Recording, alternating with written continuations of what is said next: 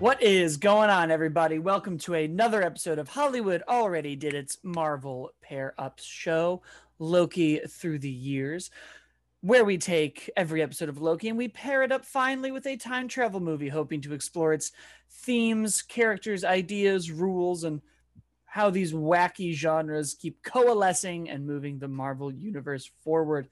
As always, I am your host, Blake Schultz, and with me is Terrence Tatum. Hello, everyone. And Jamie Durock. Hello, greetings.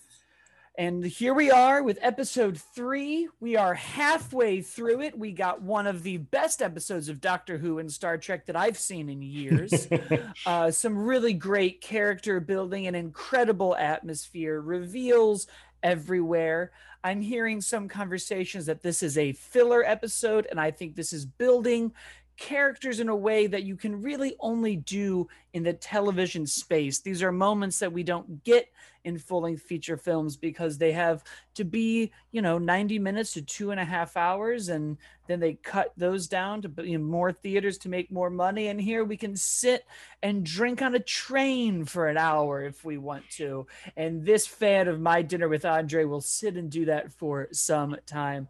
Jamie, what did you think of episode 3 of Loki? I loved it. I mean, first of all, it's the first major MCU character to come out as queer. You don't think the Russo brothers cameo in Endgame counts? And I mean, as a bisexual person, hearing Loki say the words, a bit of both, was like, I mean, Terrence literally tweeted at me because he knew that I lost my mind. It was the happiest I've ever been, other than seeing Elizabeth Olsen and Catherine Hahn be really close to each other. But yeah, no, I loved it. And the filler episode thing makes me so mad. People who say that, I think, one, don't understand television, and two, I feel like they're all about the destination. They're not about the journey. People who call this a filler episode just want to know how it's going to tie into the MCU. They just want to know where it's headed. And that's not how you enjoy content. That's not how you consume content. This episode, we learned so much about Loki. We learned about Sylvie. I think calling it a filler episode is an injustice to television in general, because I mean, a filler episode is I don't know, the kind of episode where I think of the Zeppo, which is a Buffy episode where you follow Xander when he's on shenanigans and losing his virginity while the rest of the team is dealing with an actual legit apocalypse. That's a funny, silly thing. This is an episode where the main characters got to explore and learn about each other, and we got to learn about them. And so anyone calling it a filler episode loses my respect. As they should. Yeah, no, I'm with you there. I think it's weird. I think a lot of, especially sci-fi does, good sci-fi, when you're doing a series, typically starts taking its time around the middle of whatever arc that they are telling.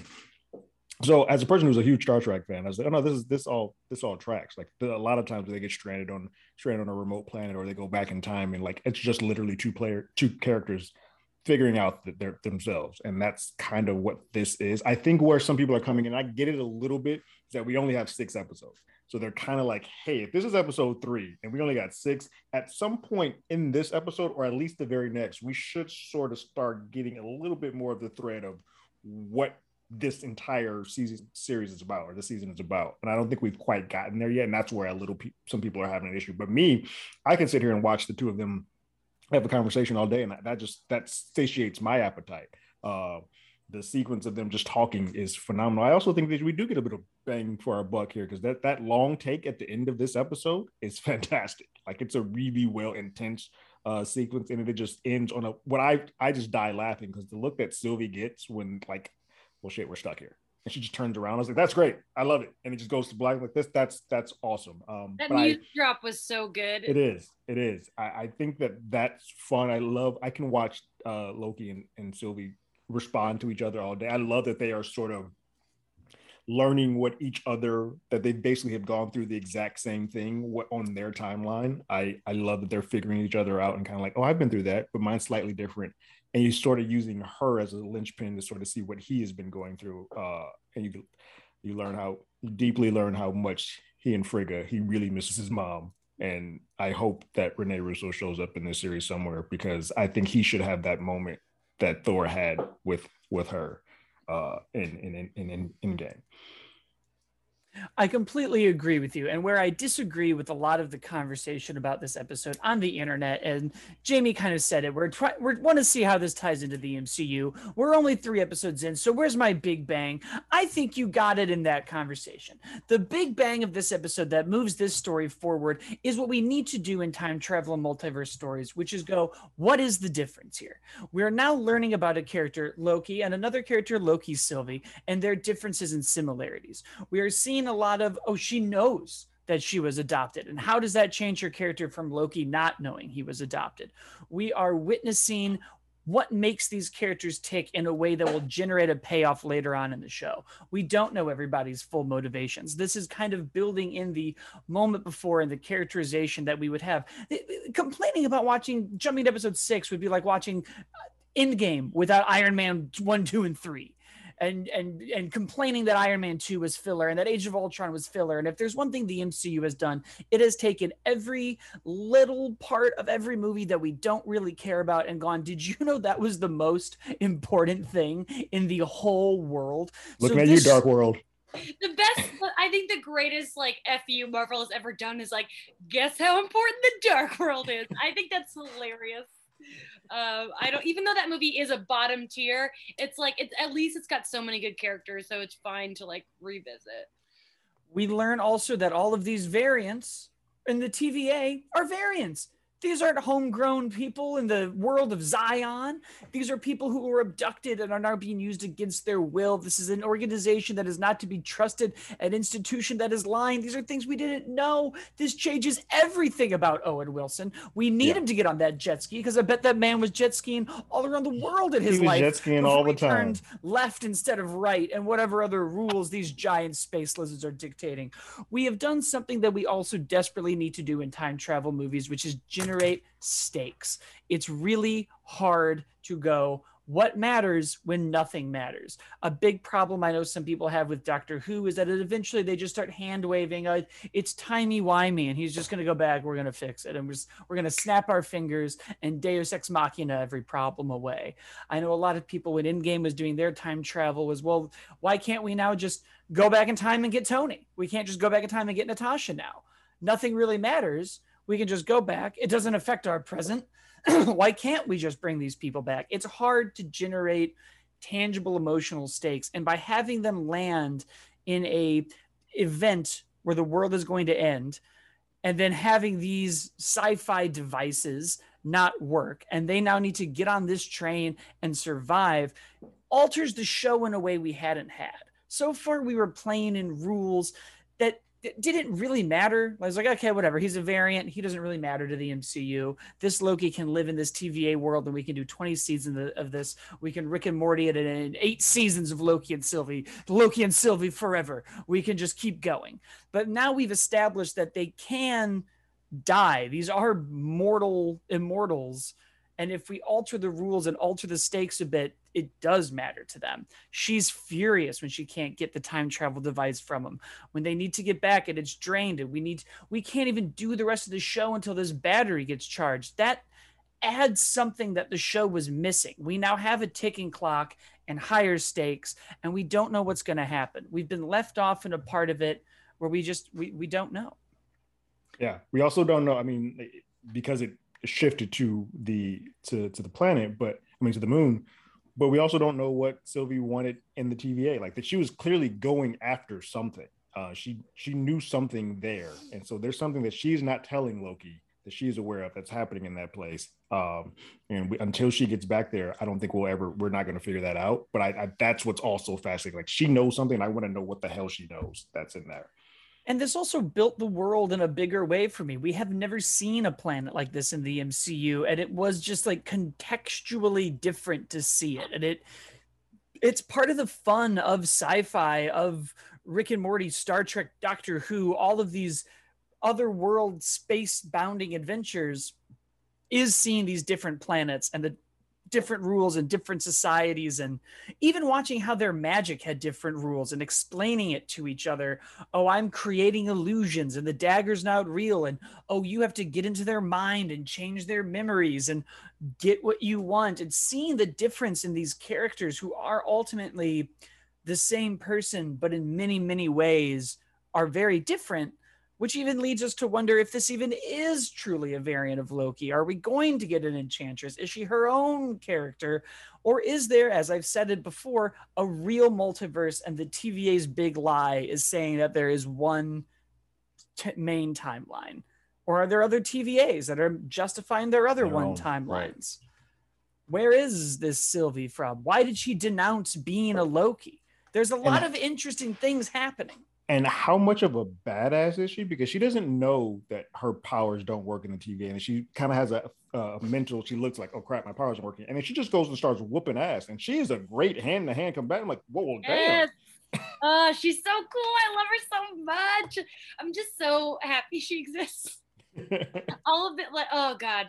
It's not, I'm not at WandaVision level of thrilled, but like I'm like, it's close in terms of just how much joy this show is bringing me. Yeah. Also, shout out to director Kate Herron for giving the episode where Loki is confirmed bisexual all bisexual lighting. All 40 minutes of that episode was. Look, purple is my favorite color, so I'm sitting here like, this is a good time. Let's watch all of this. I'll happily sit and watch anything that looks like an old GameCube. I think that's going to be great. I don't see any issues with this. Prince would be proud. Right. The episode was great. The California raisin aesthetic for all the lighting was phenomenal. I liked seeing just people that we never see before. I liked building it up. Obviously, it's a huge deal having Loki be bisexual for the simple reasons that representation is obviously very important, and this episode matters a lot to a lot of people. But we are also being accurate to this character all the way back to Nordic mythology and his roots. There's never really been it all is great. I also love that it's a throwaway. It's so simple, but even just the him slamming down his cup and saying another, just like his brother did. I was like, oh, I like it. You guys are definitely still brothers. That was and Tom singing. Oh my gosh. I'll stop off for any of these fun character moments. I think this is what Marvel has always done best. And if we're going to get whole shows dedicated to these moments, that's what I want. I want Sam and Bucky talking about symbols, whipping the shield around in the woods. I want Vision talking about the ship of Theseus for 30 minutes. And I want Loki and Sylvie to talk about all of these things. This is the meat in the Marvel sandwich. The action is just the bread, and bread goes bad. We don't get this in the film. We don't get the luxury of having these time moments or these moments. But as comic book readers, this is the majority of the book. is the meat and potatoes. The action sequences are usually just one big splash page. They've been expounded upon in film, but that's where we get the majority of what we want, is in the slower, smaller, more intimate moments, which we can now get in this media. I mean, don't get me wrong. I love action. I'm a sucker for it. But when I read comics, the action is like my least favorite part of comics, because it's not as interesting as like my favorite comics are when they're just talking and expanding, and that's totally becoming true of the content on the screen. And like, again, I want to see action. That long shot was so good, but they're balancing it so well, and I'm so impressed. Well, guys, that was episode 3 of Loki, which we obviously loved. And we have chosen a very specific series, although I just realized that Looper would have also been very good for this episode. But c'est la vie. Here we are talking about one of the most prominent, important, influential science fiction franchises of all time. It is time to talk about Star Trek, with a small focus on the 4th movie and the J.J. Abrams universe. But as we have done with all of these, we will be taking the context of the franchise as a whole. And I think this series matches up with this episode of Loki, not just for its time travel, but also for its aesthetic, for how it does sci-fi, the difference between science fiction and science fantasy. Terrence, tell us about your love and admiration of Star Trek. One of the only shows you love without any diversity. Well, and then it's weird because that's where it fixes itself as it goes along. Because I grew up I'm not that familiar with the original series until I started going back and watching the films. I grew up on The Next Generation, and then Deep Space Nine blew my freaking brain, because I'm like, Avery Brooks, what? What are we doing? There's a black man that's the head of all this. So that's when I sort of started falling in love. And based on that, I went back and started watching the original series and the shows, and I just fell in love.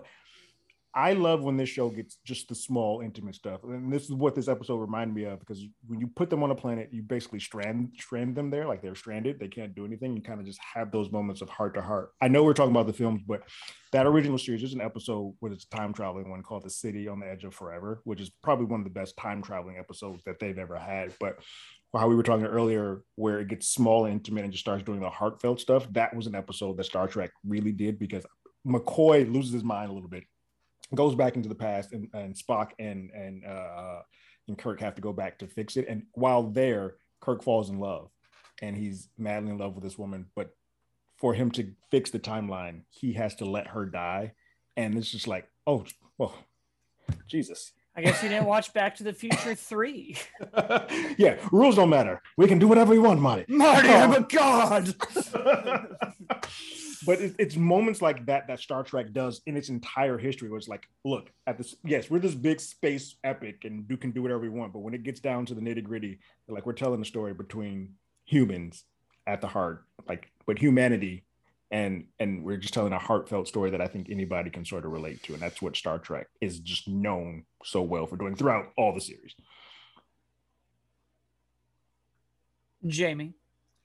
I feel like I'm the world's most casual Star Trek fan, where I've seen like a lot of next gen and original series, and I've seen a good amount of the movies. And it's fun because I feel like the way I feel about Star Trek is how like most people probably feel about everything I really love, like normal people, that I get too hard. So so the J.J. Abrams, especially the first one, I've seen so many times. And then Star Trek 4 is my favorite Star Trek anything. I could watch Star Trek 4 every day forever. It is so funny. And I never really thought about it until watching it again yesterday, that they do not care about time travel rules in that movie. The one time Scotty like trades like information, like tech, to this guy, and someone's like, aren't you worried about how that's going to affect it? And he goes, he probably is the guy who invented it anyway. And that's the only time they ever care. And you know what? Sometimes stuff like that is like, no, you need to address it. But in Star Trek 4, when they're going back in time to the 80s to save the whales, it doesn't matter. It truly doesn't matter. So I ended up having like a big Star Trek marathon yesterday. I watched all the 3 new ones, and then I watched Khan, Search for Spock, and Voyage Home. And I realized I'm a little bitch for Bones. I'm like, I didn't realize how much I love Bones. He's my favorite character. He's current Bones or past Bones? All the Bones, any kind of Bones. I'm really like, he's like, one, he's sexy, but like, he's funny. He's the funniest, and that's my bread and butter. Yeah. Ultimately, it was an interesting journey, because I used to, when the 2009 movie came out, I was obsessed with it. I saw it so many times, and now I barely think about it. I haven't watched it in years, and I think that's because of the MCU. The MCU kind of just came along and just was dwarfed better. Yeah, it dwarfed the Star Trek franchise. Yeah. But I will say the cast of the new movies, it's one of the best casting from top to bottom ever. And even when whatever they add on, like oh cool, now the villain's Idris Elba, like shit, yeah, let's do it. No, they've been well cast. I enjoy all 3 of the JJ films. Even the third one. The third one feels Justin Lin, because he did the third one. That's true. But the third one, I like the most, like a Star Trek episode. Like, it feels like a Star Trek episode. It does the whole stranding on a specific place, and kind of that's what you do. The other 2 are definitely JJ's bread and butter type of, like, let's go bigger, better. And I don't quite know how I'm going to end this, but I will one day. You never know. Yeah. Yeah, it's funny because my journey to Star Trek started, as many of my pop culture journeys did, with action figures. And finding ones from the original line at a flea market and buying them, and my mom being very excited to show me Star Trek, and me immediately going, this is slow and boring and cheap, and I want to watch Star Wars instead. Which led to then a lot of, as I grew older, conversations of Star Wars versus Star Trek, and science fantasy versus science fiction, and sci-fi is meant to, deal with real world things, and get heady and be about something, and fantasy is fantasy and it's fun. And I think as all of us have grown up and learned that gatekeeping is terrible and that you can in fact enjoy all versions of Star, both Trek and Wars and otherwise, these conversations that we had at old arcades and old comic book shops are meaningless. But it really wasn't until the J.J. Abrams 2009 version that I saw after one of my first Comic-Cons, and must have been the first reboot that I felt did it right, that grabbed a young audience, that pulled in the old audience, that really hit on all cylinders and built something new without throwing away all the old ones. They did a good job of building this time travel, multiverse, new version of the world, whatever you want to call it. But it's funny, Jamie, how you kind of bring up that their rules of time travel in these Star Trek shows have always sort of been dependent on the story that they're telling. Correct. Terrence brought up The City at the Edge of Tomorrow, which is about, putting the greater good above love. It's very much a story of doing what's better for everybody and not making selfish decisions, even though you could have a Doc Brown train and do whatever you'd like. Then you get to Star Trek 4, where we're just going back in time to the 80s. I don't really know why. We got to save these whales. We've got to derail the franchise for a while and give you some silly, campy, fun nonsense. But if anything that Star Trek and Doctor Who have taught me is that if your movies and shows have a long enough timeline, you can do whatever you'd like. You're going to, yeah. You're gonna end up like Deep Space Nine. I think wound up having somewhere in their run a 30th episode of like the original Star Trek Tribbles episode. So they just literally did a time travel episode of just going back and recreating an episode with the Tribbles and just merging the two shows together. It's fascinating. I gotta watch Deep Space Nine. Oh, Deep Space Nine. Deep Space Nine is amazing. It's phenomenal. Seen none of it. Like Deep Space Nine is phenomenal. If you want to do some headier, like dealing with race, they were like, "Fuck it, we're in it. We got a black commander. We're going in. We're going to talk about all this shit." Putting it on the list. No, that's definitely a show that started out, and then all of a sudden was just like, "We're going to do the first interracial kiss. We're going to get some LGBTQIA. We're going to do this." The first season of it is trying to figure itself out, and then they were like, "Look, we can't," because they came on at the same time as Next Generation was. The first season of that, they're like, "Let's compete with that," and they're like, "You know what? We can't be that. F it. We're going to do our own thing." And they just started getting headier and headier as they went along. It's great. It's the best like alternative to space adventure movies. Like for every Star Wars I get, I want a heady, thought-provoking movie. And I think the what are they, the Kelvin universe? Is that what Kelvin we call timeline? Yeah, that's right. The Kelvin timeline is a really good epitome of both, because you get these really big galactic, incredible action set pieces and bombastic sequences, and then you shrink it down to the Chris's having a conversation or the Spocks having a conversation, which brings us into why we're using this storyline with this episode, which, as we've kind of talked about, the aesthetics were abandoned on a planet. There are a lot of reasons why Loki is clearly taking from both Star Trek and Doctor Who, but the main one is meeting yourself. This is one world, unlike Time Cop, which you talked about, and unlike Southland Tales, which I'm sure we'll never talk about, where two molecules cannot occupy the same space if they're the same. A lot of time travel movies get into if I go back in time and I touch myself, then of course I will destroy the world. We see it in Time Cop with the villain. We see it in Southland Tales with Sean William Scott shaking hands with himself and destroying everything. I love that wacky movie.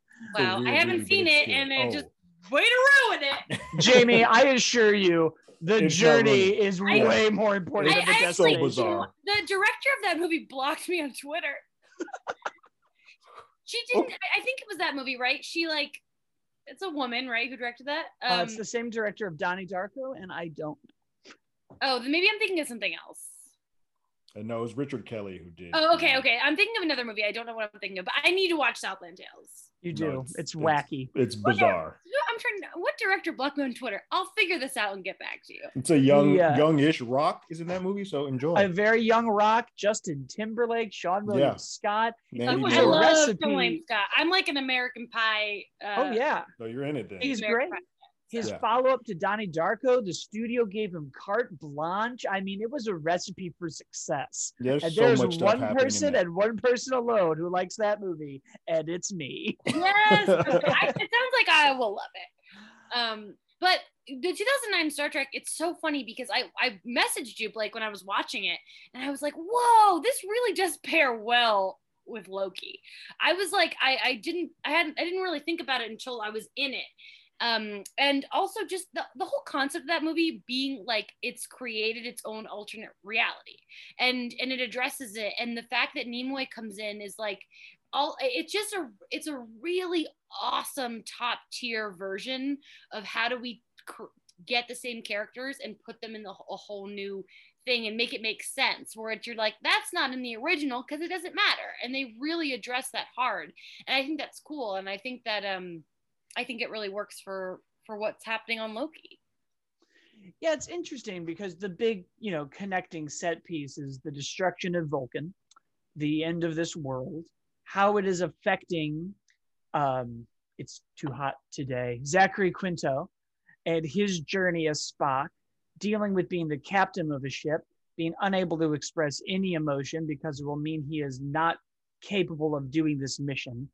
And then having met Leonard Nimoy and being told your friendship is going to be so meaningful and important. Right. Like I'm that telling that guy's going to mean more to you than anything you ever have to think about. One of my favorite Star Trek moments. With the fact that in Search for Spock, that spoiler, Kirk's son dies, and he is so unaffected in comparison to how Spock's death. Like, his son might as well be a piece of garbage. He doesn't care because his death meant he got his husband Spock back. We all have our priorities, Jamie. We all need a Vulcan man sometimes. And, you have this moment of like, I don't know, he's not emotionally compromised. The guy's a rock.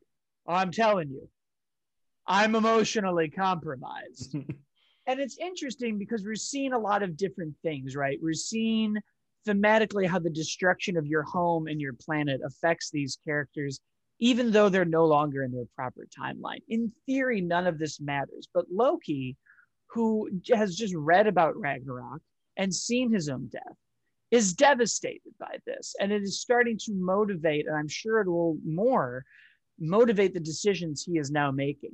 The knowledge of this future is what justifies the agency of the episode. Similarly, in Star Trek, the destruction of Vulcan, the agency of Leonard Nimoy, and the information that gives Chris Pine to then motivate him to do all these things as Spock that he knows are for the best.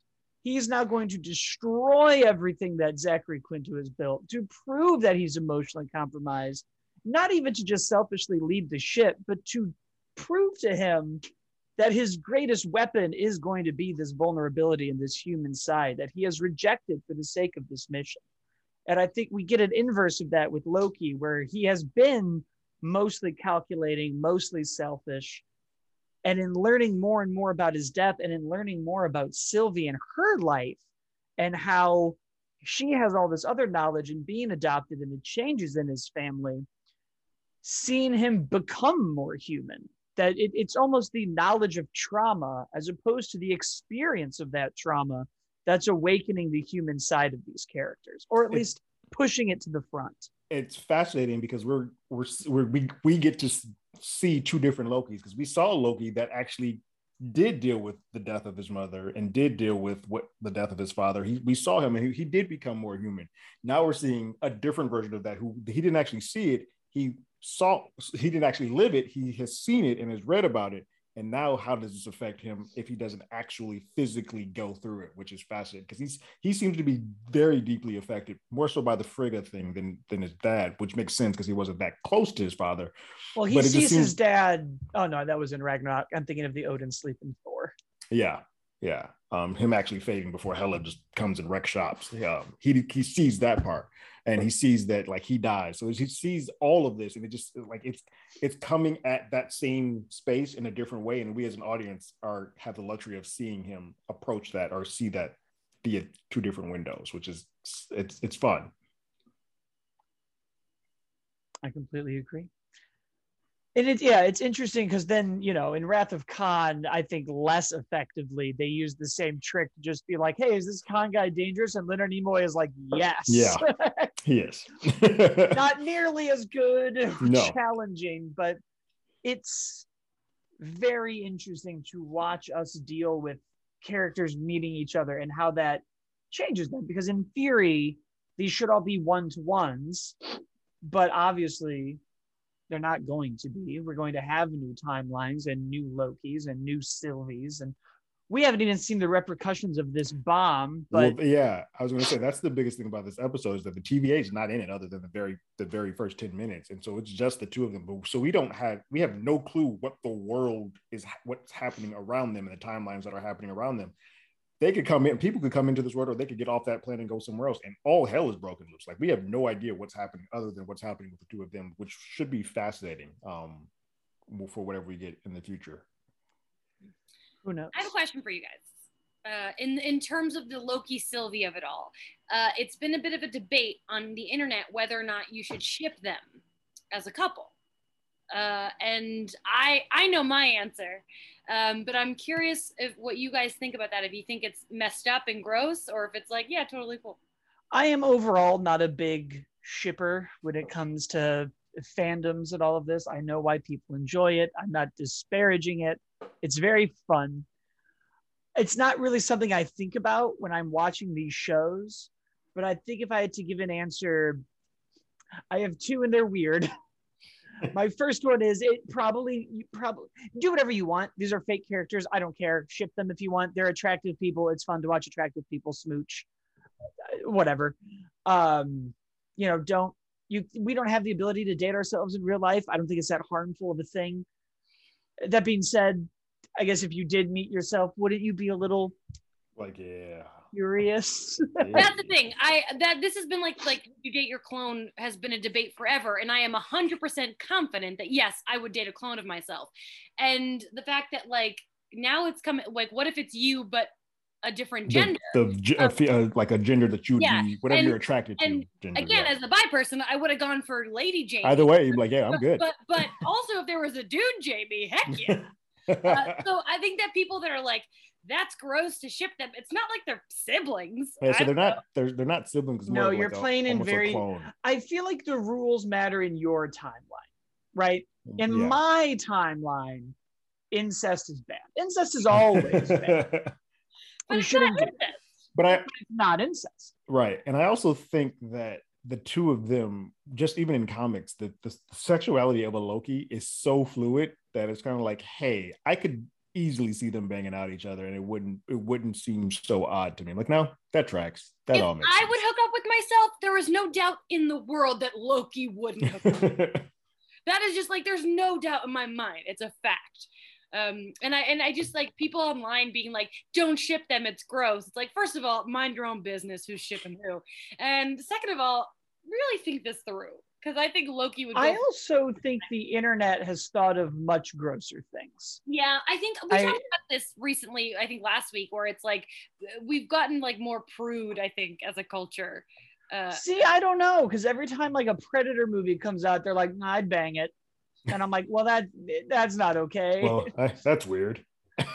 Everybody wants Tom. Got your thing. Tom Hardy and his symbiote together. I feel like that's kind of weird. I'm about that. I'm all about Eddie and Venom romance. That's something that I am like. Only. So it's like I said, this isn't my world. I'm not my world. If only the Venom symbiote is talking and giving a dialogue the whole time, that would be fantastic. That's when it's good. Yeah, I don't have a super strong opinion on it. Have your fun. Have your fiction fun. Don't hurt anybody in the real world. That's kind of my only advice. I agree. Like, I don't really go down the shipping corridor either, but these are the two characters that I'm like, if they're going to do it, I don't see why not. I feel like any of those gods, especially when you start dealing with gods and Clash of the Titans, all those type of people, they were banging everybody. So I also feel like if Austin Powers could have a threesome with himself and Heather Graham in the post-credit scene of Austin Powers 2, The Spy Who Shagged Me. All bets off. And we all laughed when he was like, "We all sexy bitches." I think then this is okay. Yeah. I think if we can all have a good laugh at Mike Myers telling himself he's sexy to his whatever 10 minutes ago Austin. It wasn't even the 60s or 70s. It was Austin from 10 minutes ago. I mean, Game of Thrones is arguably like one of the most popular shows of all time, and that had a very casual brother and sisters were hooking up. I feel like Game of Thrones kind of set the bar of like, you can't get worse than this. Anything like this is Jaime and Cersei, and like this is Loki and Sylvia. I feel like they're from other worlds. I feel like that's its so different. own rule. Yeah. These aren't. I don't even. They're not even really like. If I took their DNA, I think it would come up as like two different family lines. Yeah. You know, like I don't think 23andMe is multiversing or anything like that. I would like to say the only reason I'm not shipping it is because I want Loki and Mobius to be a thing. That's more my shipping side. But, Owen is the Silver Fox is getting a lot of love. He's getting a lot of love. And yet Miss Minutes is left out of every shipping conversation. Still be back. I think that's the show, guys. I think that's where we leave you. So send us all your shipping requirements, I suppose. Weigh in on this hotly debated debate, ripping the internet apart at a time when unity could not be more important. We are driven down the middle by this conversation. But of course, you should leave us a review. You should leave a comment on the YouTube channel. You should subscribe. You should follow myself, that as always, Blake, Terrence at Terrence Tatum, and Jamie at Jamie Cinematics. And you should, of course, follow the show at Hollywood ADI. We also do other shows on the Hollywood Already Did It podcast channel. Jamie, of course, has her writing at BuzzFeed and comicbook.com. And that's it.